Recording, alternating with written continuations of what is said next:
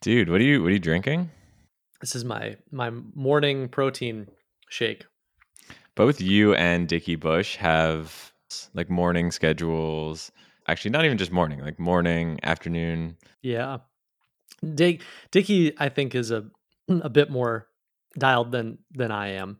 I've tried to let go a little bit over the past couple of years, but even still, I am in my ways. I still have a pretty strict routine. What's a typical day in the life of Cole? Say I'm gonna get up at 6 or 6:30, but actually get up at like 7 or 7:30. There we go. That's the You know, honesty I like to hear. yeah. I try, but I'm not a morning person. Try and like maybe stretch a little bit in the morning if I can, just get the body moving. Lately, I used to eat a big breakfast. I realized that was kind of like weighing me down. Might be age as I get older. So now I just do a protein shake with like peanut butter, coconut water. I chug one of these Mountain Valleys first thing in the morning. Hydration, very important. And then it just depends on the day. Like some days, especially because Ship 30 and everything is just growing. So some mornings are all team meetings, getting people aligned for the day. And then I do deep work in the afternoon. Other days, more like middle of the week, if people know what they're working on, then my mornings are, I leave them pretty empty. So I can just like go straight into writing or work or something and then check in with the team around like 1 or 2 p.m. And then lately, this is like the first year I've been back in a good gym routine. Usually around like 3, I'll go hit the gym. 2 days a week, I do gym and physical therapy back to back, just kind of work on mobility and stuff. And then after that, like day's usually done. Come back, maybe close out some slacks, answer a couple emails, do what I got to do, and then spend the rest of the night with Alyssa, my fiance. Which is pretty dope that you're basically stopping to work at 3 or 4 every single day. Yeah, it took a long. I mean, though, like it took a long time to get there. Like you don't have that luxury in your 20s. You don't have that luxury when you're like first starting. My first business, I didn't have that. Even when we first started Ship 30, like that was hard. I mean, we were putting in work, like I was up working 7, 8 a.m. I might stop around 4 or 5 for dinner. Then I'd go work another 3 hours, 7 to 10, finish some stuff. Like there was definitely a year and a half there where Dickie and I were pushing it really hard. And it feels like Dickie is also pushing it really hard. Like I remember last time we hung out, I was like, "Come to dinner.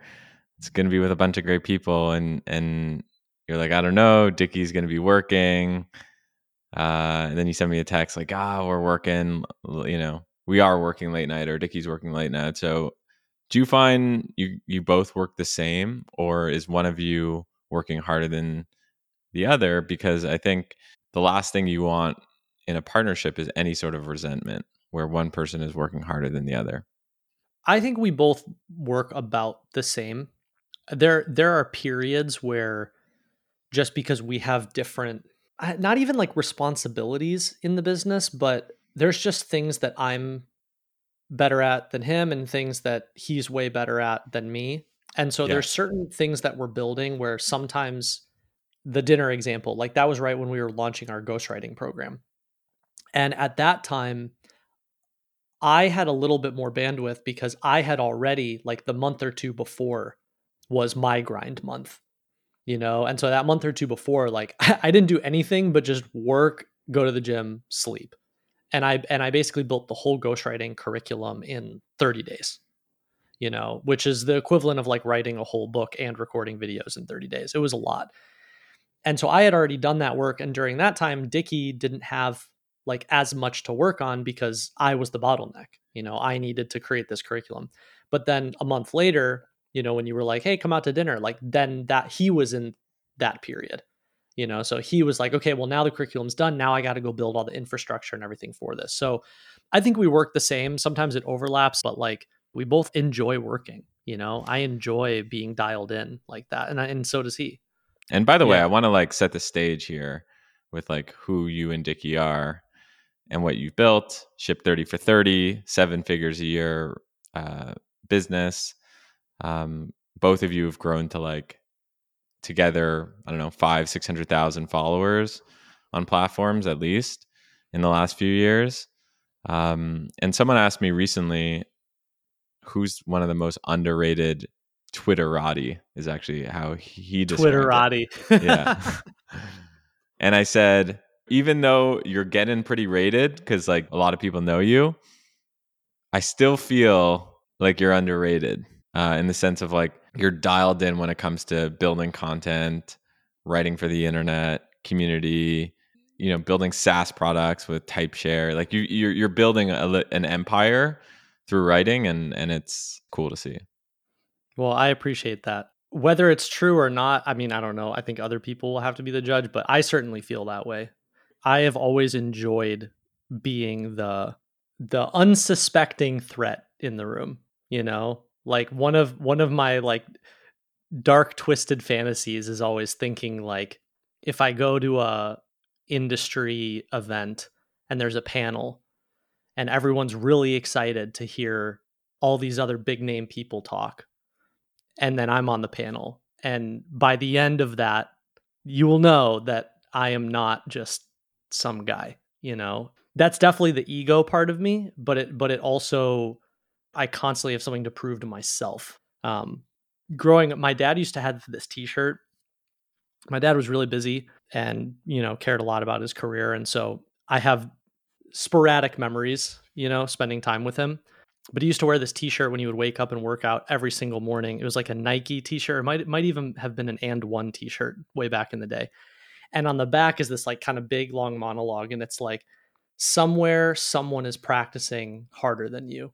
They're spending more time in the gym than you. They're sweating more than you. They're pushing themselves harder than you. And when you meet them, you will lose. And he wore, I mean, my dad is like successful, but like kind of cheap. And so he never bought a new workout t-shirt. He wore the same workout t-shirt like every single morning, all my entire life, all growing up.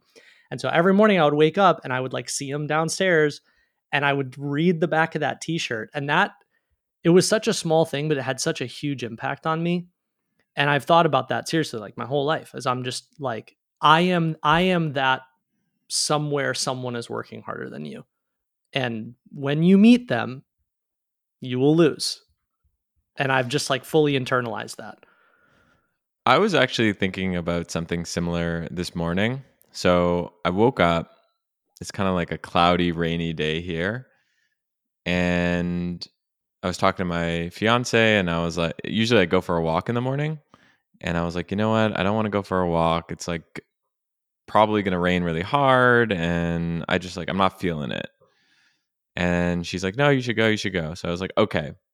So I go for my walk, and I was thinking about why did I actually make cross the mental hurdle of like, I'm not going to go do this thing that I know is good for me.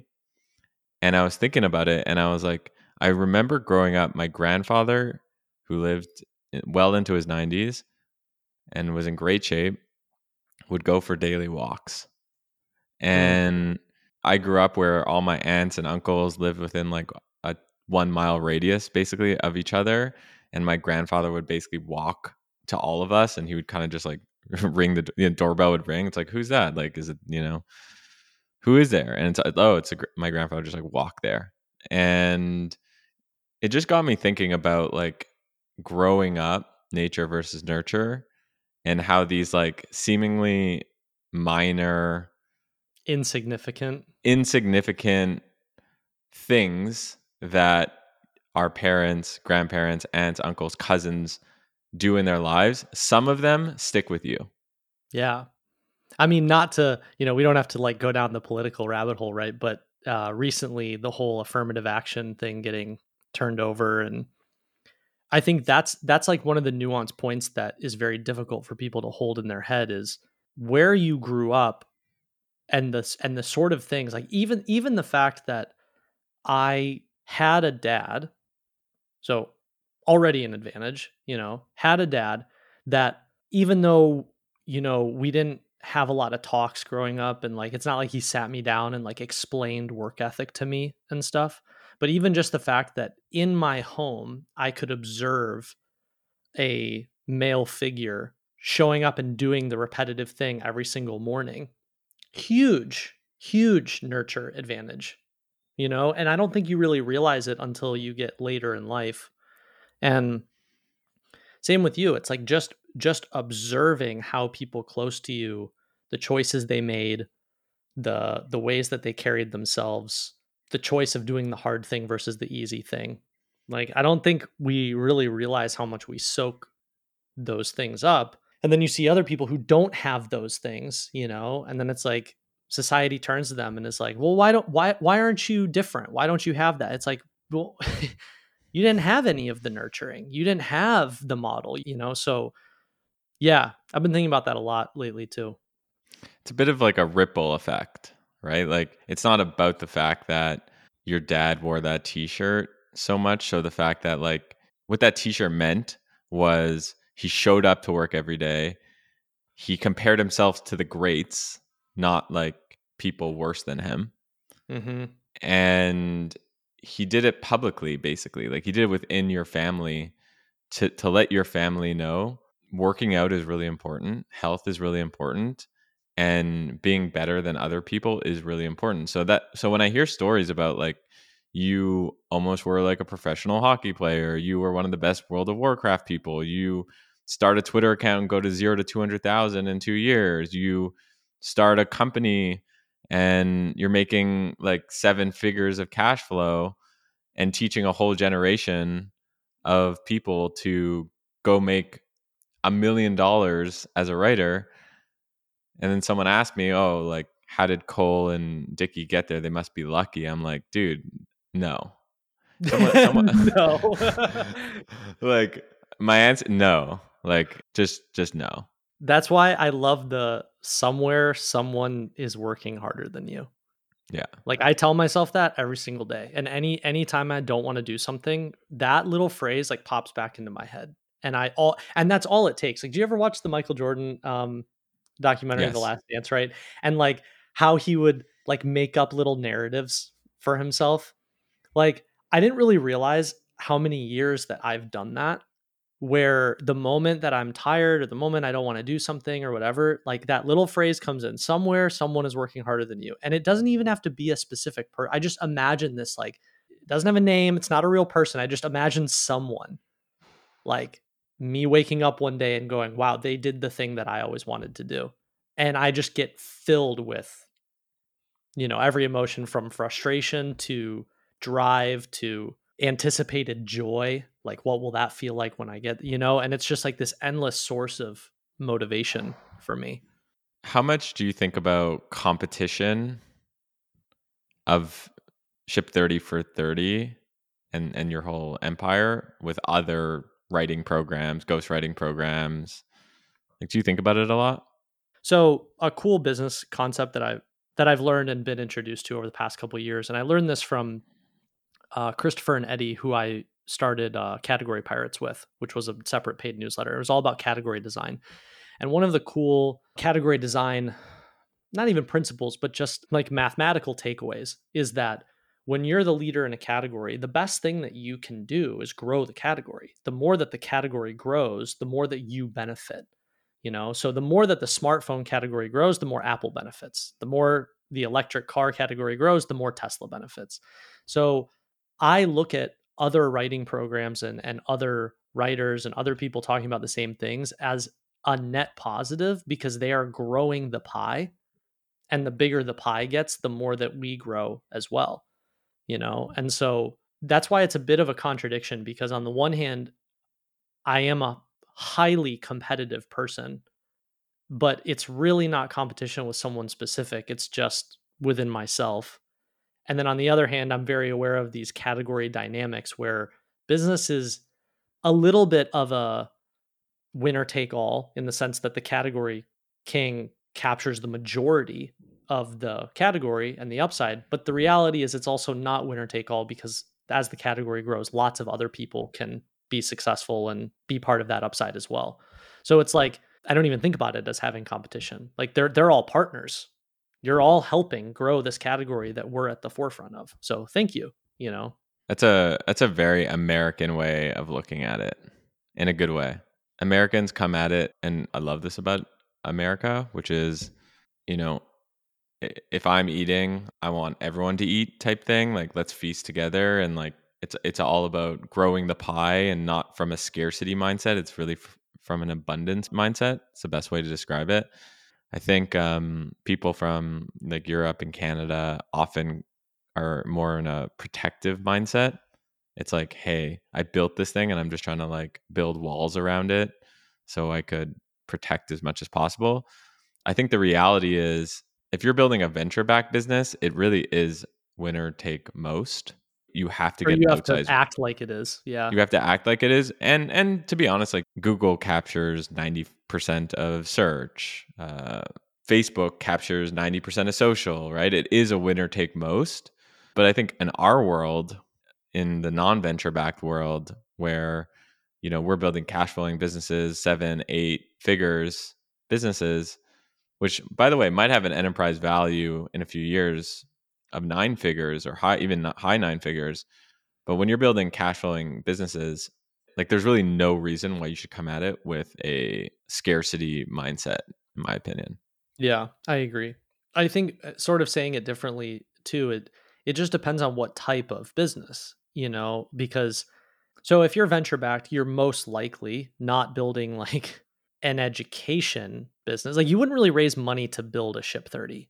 No. Like what do you need the money for, Can right? I talk about that for 1 second? Sure. Venture backed company calls me yesterday. I'm an investor. They're doing 25 million in ARR. Okay. They're doing really well. They launch a quasi service based business attached to their SaaS product. Ooh. Okay. They do it just to grease their flywheel to get people to use their SaaS product more. I'm looking at the numbers and I'm like, this could be like they could be cash flowing $50 million a year just from this service business. I speak to the founder. I'm like, so what are you going to do here? He's like, oh, you know, I'm actually thinking of shutting down the service part Because of it it. doesn't scale. Why? Oh, it doesn't scale. I was like, well, do you see the opportunity I see? Like, look at these metrics. He goes, I know it kind of hurts me, but what am I going to do? Make $50 million? Literally, that's what he said. Because the expectations and the incentives are upside down. You know, when you go raise all that money, like I've written a bunch about this, and it was a painful lesson in my first business, which is every time you raise money, your chances of success don't go up, they go down. You just kicked the goalpost way further, right? So if you raise $1 million and then you get acquired for 5 million, that's not that's a failure. You know, if you raise 10 million and you don't make it to at least 100 million, that's a failure.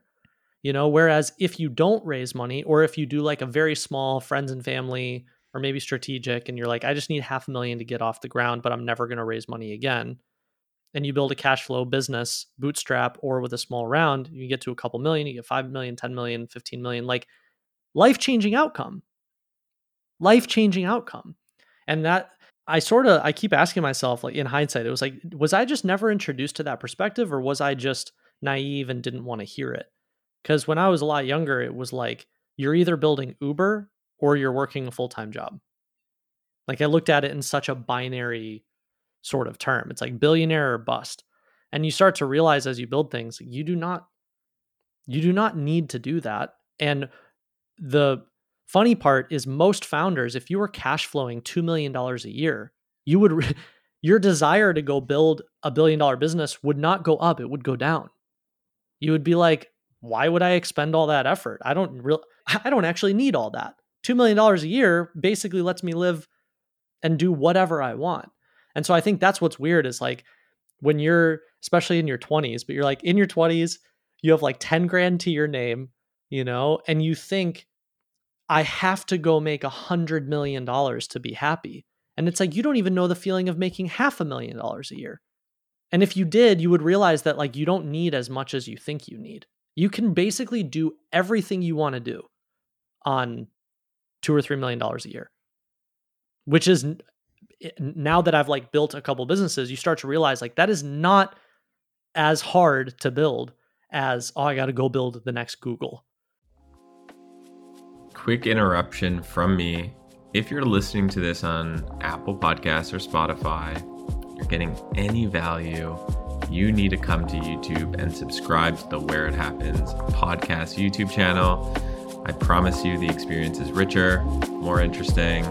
So if you're getting any value, just stop what you're doing, open up the YouTube app, go to the website, and press subscribe at Where It Happens on YouTube.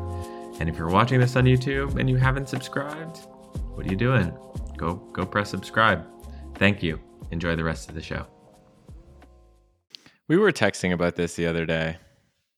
We were just talking about how much money do you really need? Should we talk about it publicly here? Yeah. I mean, there's a nuance in there, which is how much money do you really need versus how much do you want versus how much do you think you need versus how much do you think you want? Because I think all those are 4 different answers. So for you, let's talk about it.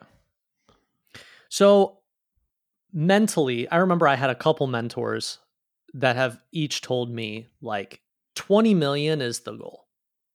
You know, if you get to 20 million, basically you can cover all your yearly expenses. And that is like actually the definition of like, you don't really have to work again.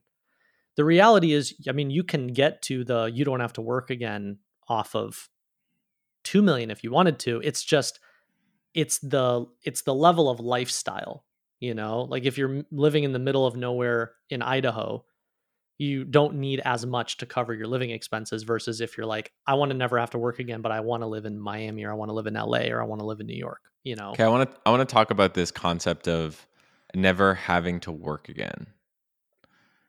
A lot of us follow these subreddits like FIRE, financial independence, retire early, fat FIRE, lean FIRE, all the chubby FIRE. It's getting really, really popular. And I've taken some time off in between things and it gets boring. If you're listening to this podcast, realistically, you would be one of those people that would be bored doing nothing.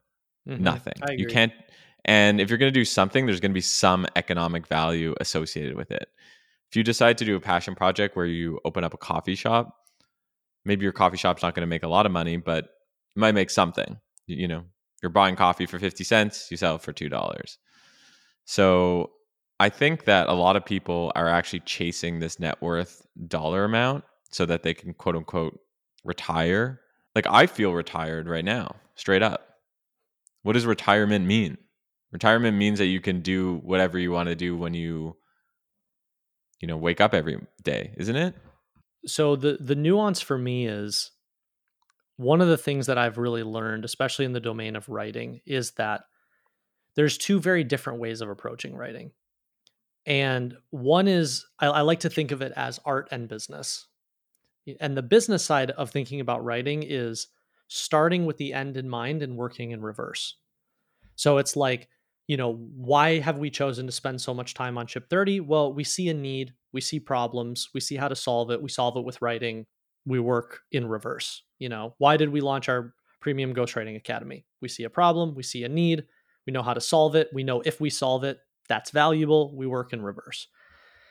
And so a lot of what I talk about and a lot of where I've gotten to in my career as a writer is like, if I want to make money as a writer, or if I'm talking to someone else, if you want to make money as a writer, it's significantly easier to start with the end in mind, start with a problem, and then use writing as a vehicle to solve it. When I think about quote unquote financial freedom or retirement or like what's that net worth number, I think a lot more about the other side, which is the art of writing. And there's a lot of things that I want to write. Like I believe that I have the capacity to write the next Game of Thrones. I believe I have the capacity to write some of the best-selling memoirs of all time. I have some really cool like category shifting ideas in terms of art and writing and new structures. But if I'm really honest with myself, could those make money? Yeah, like if you really are able to create the next Game of Thrones or Star Wars or something like that, massive home run, right? But it is significantly more unknown and more risky than starting with the end in mind and going, I see a problem, I'm going to just build the solution and I'm going to go solve that. And so when I think about net worth number and this idea of like never having to work again, what that means to me is shifting from I see the problem and I'm just going to use writing as the vehicle to solve it to I'm going to take much bigger swings, longer term bets, but I'm not making decisions from a place of this is going to make me money now. It's more on the, I would classify as the art side as opposed to the business side. I like that way of framing it. Because I think you're kind of lying to yourself if you're like, where a lot of writers go wrong, I think, is they much earlier in their careers, you don't have the money part figured out. You know, you haven't really gotten your footing. And you're like, I'm going to go pursue the art, which is great. But then at the same time, they want the immediate external result. And that's where things get hairy because you're picking one thing, but your expectations are aligned with the other. And so that's why, like, my kind of whole thesis, especially in the world of writing, is I actually think it's better to focus on the business side first, learn how to monetize writing, learn how to use it as a vehicle to solve people's problems, answer people's questions, learn business models, learn audience building, learn all the things you need, build your foundation, you know, and then whatever that net worth number is, for one person, it might be 100K, for another person, it might be a million, for another person, it might be 10 million, whatever, like get your footing. But then once you've gotten your footing and you're like, I now have the skills to be able to take care of myself forever. Like I have an insane amount of career defensibility because I know I can always wake up tomorrow and monetize my skills in a different way, you know?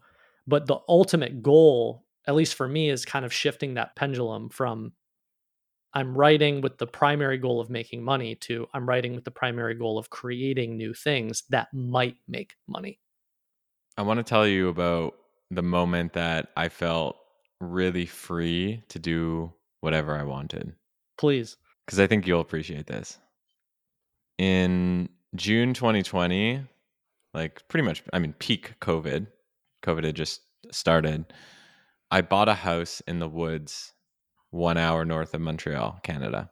In this, it's actually in a small little town, but it's basically in the woods. And I walk into this open house, and it's this beautiful house. It's 5 bedrooms. It's overlooking, 80 acres of land and forests and rivers. I walk outside and I like just smell that fresh air. It's like combination of like maple Pine. trees and pine and just like it's on a lake, so it's like that lake air. You're hearing like I was like, oh, I don't remember the last time I've heard birds chirping, like birds chirping. Yeah. I was like, what is this? I saw like a little literal blue jay just like land on this tree, and I was like, I need to buy this house. And I went You're into like, this wow, the open house. graphics out here are amazing. The graphics this is crazy. Activision, you've really outdone yourself. Yeah. I was like waiting for the lag to happen, and it just wasn't. So, I went to this open house for fun. Literally. That's how it always goes. Yeah. And I go to the real estate agent and I was like, how much is the house? And he goes, it's $330,000. What? Canadian. Oh my God. So I go, okay, here's Put my a bow offer. on it. I'll take it. I'll take it. I get a call the next day. He said, sorry, there's another offer on the table. I'm like, okay, whatever. I was like, put in $375. So to me, that felt like a fair offer. Get a call back 5 minutes later. The house is yours. Next day, I go to the bank. I get a sweet 2.12% interest rate loan because boy, remember the days. The good old days. And for basically $1,000 a month, Canadian, which is $750 a month, I'm living in this crazy house. And at that moment, I said to myself, I don't need any more money ever. I could live in this house forever. I could smell the beautiful smells. I could get free education and free healthcare in this country. Could you imagine? Yeah, wow. I could walk to my favorite coffee shop. There's great restaurants. It takes me 50 minutes to get to an international airport. There's skiing, there's all these things. And it made me realize that all these years that I had spent in San Francisco and New York, where I was spending tens of thousands of dollars a month on random stuff, that I moved to those places to get freedom, and really I got enslaved by those places. Mm. The number one way to get more wealthy, I think, is to just lower what you want. And once I had that mindset shift, then all of a sudden I was a better business person. In what Because way? I think I was just in the past. Okay, when I look back at like all my ventures that I've done, the ventures where I actually like try to make a lot of money, I actually don't make a lot of money. And the ventures that I'm just following my curiosity and building towards my curiosity, those tend to do better. Yep. For example, in 2021, in the hip to crypto mania, we had an offer. I don't think I publicly said this, but we had an offer we had someone willing to give us $100 million to go build a studio incubator around Web3 startups. Oh my God. Even just hearing that, I just feel like there's a giant asterisk next to that $100 million number. From a very, very well-known group of people, top tier. And I spoke to my co-founder about it, and I was like, should we do it? Should we not do it? I was like, I know what I want to do, but I'm curious what you think. And, we started talking about it, and I was like, no. We can't, we're not doing this. We don't need to do this. We have our path, and we're going down our path. And if I wouldn't have bought this house, I don't know if I would have made that decision. Something I have noticed, I've been having a handful of these conversations with some entrepreneurial friends lately, and something I wish people would share more isn't the things that they choose to do, it's the things they choose to say no to. Because I think it's really hard to it was certainly hard for me to wrap my head around it, like much earlier on. I was just having a conversation with another buddy who was telling me he turned down a like 1 year strategic, they wanted to hire him to be like CEO of this company just for a year to kind of like bring it attention, help turn it around a little bit. And they offered him like $2 million to do it. And he like thought about it. We were having lunch and he was like, yeah, I thought about it for a bit. I talked to my wife about it. And then I was like, I don't really need this in my life right now. Because when someone offers you $2 million or someone offers you $100 million, like they're not just giving you that there's a lot of strings that come with that. And all of a sudden you have a boss, and all of a sudden you have expectations, right? And the life that you've built for yourself sort of goes out the window. And I am really fascinated right now in these conversations and just talking to different successful people and hearing what they say no to and why. Like, what was why did you turn down 100 million? Why didn't you take this seemingly cushy job? Because a lot of people look at that and they're like, what? How could you turn that down? Like, that's my biggest dream. But it sort of circles back to what we were saying about venture backed versus bootstrap, versus what version of entrepreneurship do you want to live and play? What type of life do you want to build? And I've come to very much the same conclusion. Like, I've had some wild offers in the past 2 years, and I've said no to almost all of them because I'm like, I really like the life I have right now. Something I recognize is it's really not about the money. It's actually more about the status. It's more about you feeling chosen. Totally. You feel special that it was offered to you. It's the status to yourself, but it's also, a lot of people I speak to, like, I feel like in our world, in the cash flowing bootstrap world, it's pretty low status. Oh, dude, when people ask what I do, and I'm like, yeah, I run a writing program. Like, You can see it in their eyes. It's as if I just said I teach kindergarten. Like, Yeah. I've even had people be like, "What? And how's that going? Are you having a good time?" Like, they're like condescending about it, you know? Yeah. And I'm like, okay, like I like Rich and Anonymous is okay with me, you know? Like I like that, but there's very little status in the world that we're in. Whereas if you're a founder of a VC backed company, you could be paying yourself a salary of 80K a year, be losing millions a year, and be on a trajectory to like work 80 hours a week for 5 years, and your chances of success are 5% or less. But when you talk to people, they shower you with admiration. It's especially low status being a creator in our world. Yeah. Like, just calling it what it is. I see it sometimes because, I've recently been posting on Instagram. I don't. Instagram. Instagram is a world unlike many others. So, recently I've been trying to grow my Instagram. If you're listening to this, just toss me a pity follow at Greg Eisenberg. Also on YouTube, please. Like, I'm Please trying to hit grow that these. subscribe button. Yeah. Like, give me some amount of status, folks. So I'm posting on Instagram, and I'm like struggling to get any sort of traction. And I've noticed that people, especially when I'm posting about myself, there's a bunch of shares because I have a business account. You can see who's sharing it. And I know it's people sharing these like photos of myself or these stories that are just like gossiping and making fun of me. Hey, however we get the metrics up. Totally.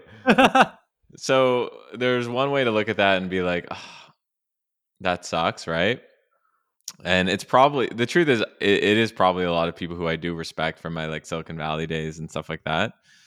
But the other hand, it's like, I'm not trying to play that status game. Like Naval says it, right? Naval says like playing status games is dumb, basically. Yeah. That had a big impact on me when I read that book, which is one of my favorite business books, actually. The Almanac. And there's a rapper I really like, Russ, who had a song recently where he's like, if you have to pick one, go for the money, don't go for the fame. And a cool concept Dickie and I have been talking about a lot is like this idea of how much revenue can you produce per unit of attention. Like if you look at some creators that have hundreds of thousands or even millions of followers, and then you do the math of like what's their revenue relative to the units of attention that they're producing, their ratio is really unimpressive. You're like, oh, you're doing, 500 million views a month, but you're only doing 70 grand a month, right? Like not a great ratio. I would rather my attention be lower, but my profitability per unit of attention be significantly higher. I had this conversation with a friend of mine. He has like 300,000 followers on Instagram, maybe 500,000 on TikTok. And he called me up and he was like, I'm barely making any money. I'm I'm scraping by. He's like, what is your suggestion to get me out of this hole? So my suggestion to him was to niche down in a particular highly monetized sub niche of his, what he talks about.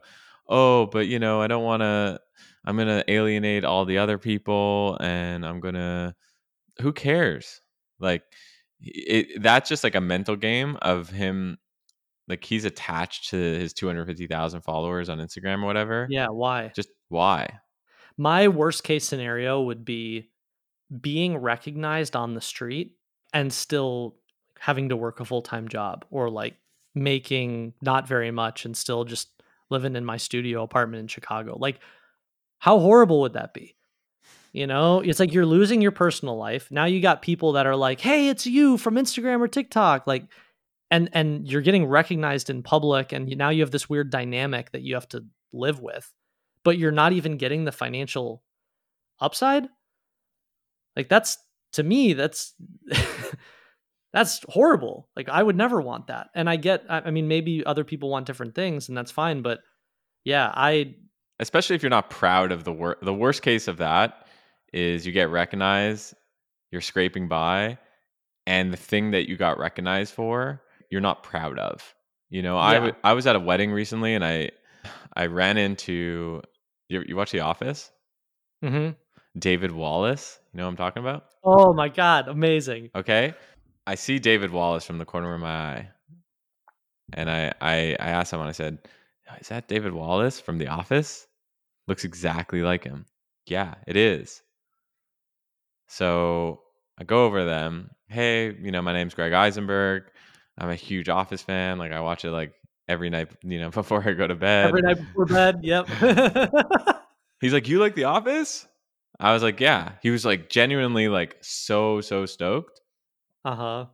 He goes into his pocket. He hands me a business card. I look at the business card. It says David Wallace, CFO, Dunder Mifflin. Oh my God. I was like, "You're literally my hero right now." Like you did a thing at this point 15 years ago, but you're proud of the thing that you did, Yeah. and all the respect to you. I totally agree. And that's a great way of putting it is it depends on how you feel about it. It's like an artist who maybe doesn't make that much, but they love their work and they love what they do. And but even still, I still sort of circle back to, if you're generating all that attention and you're not monetizing it, something else is going on. Because it's not that you can't. Like, the opportunity is there. It's just either you have a skill deficiency, like you haven't really learned or taken the time to understand how to monetize business models, whatever, or you have some sort of relation, like weird unprocessed through relationship with money, where you're like, no, I feel weird, I don't want to monetize my craft. If I monetize, like, that's selling out. That's, and whenever I talk to people like that, it's very clear that, like, that's not true. It's not like, if something makes money, that doesn't mean that it's lower quality. Like, that's not a factual statement. But so many people have these faulty beliefs around money, thinking, I can't charge for that, I don't want to charge for that. If I do charge for that, that means XYZ. That means I'm taking advantage of people, that means I'm selling out, whatever. And none of those things are true. And so, yeah, I just look at it like, why go through all this effort to generate all this attention? you Yeah. know There's a guy on Twitter, JK Molina. He says, yeah, likes ain't cash. like saying cash. He's right. I'd take the cash over the likes any day. Well, it sounds like you'll take the likes and the cash. Yeah, but I want the ratio. Yeah. There's an argument to be made that you need top of the funnel content that goes viral to get attention to then build a niche or audience. What do you think of that when people say that? No. I mean, Ship 30 is a great example of how not true that is. Super niche. A lot of the things that we write around writing don't go crazy viral at all.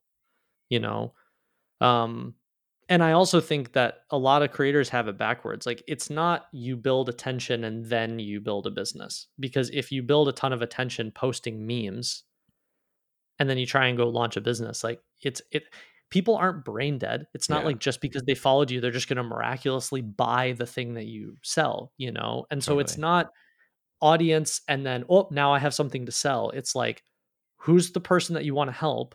Build the thing that helps them, and then go sell the mixtapes out of your car, Yeah. then go get attention for it. Yeah. Sometimes I see like these, memes and stuff like that online, and that's cool if like you love sharing that stuff and you get enjoyment out of it. But if you're trying to monetize it, and it's like, if you like this meme, you'll also like my newsletter and it's Yeah. like, that's literally the definition of bait and switch, by the way. It's literally Yeah. bait, meme, switch, newsletter. Yeah. Like, okay, if you're actually like creating value add content to the conversation, and then it's like, if you like this, check out my newsletter. That's one thing. People make it way harder than it needs to be. Ship 30 hit seven figures as a business with like 4 steps. It was write on Twitter, drive people to a free educational email course, send them a weekly newsletter sharing here's more of what we know. Every couple newsletters, join the next cohort of Ship 30. We're not talking about building a SaaS platform here. We're not talking about launching a cybersecurity firm. Like it's not that difficult, and people make it out to be so much more complicated than it needs to be. It's like solve someone's problem, give a lot of it away for free, remind them of what you have to sell, do it a lot. Cole, thank you so much for like chat. I could literally chat with you for hours. Save. So you're gonna have to. You can come on whenever you'd like. You and Dickie have an open invite. For people who want to follow you and the Ship 30 and PGA journey, where can they find you? Twitter. All things Twitter.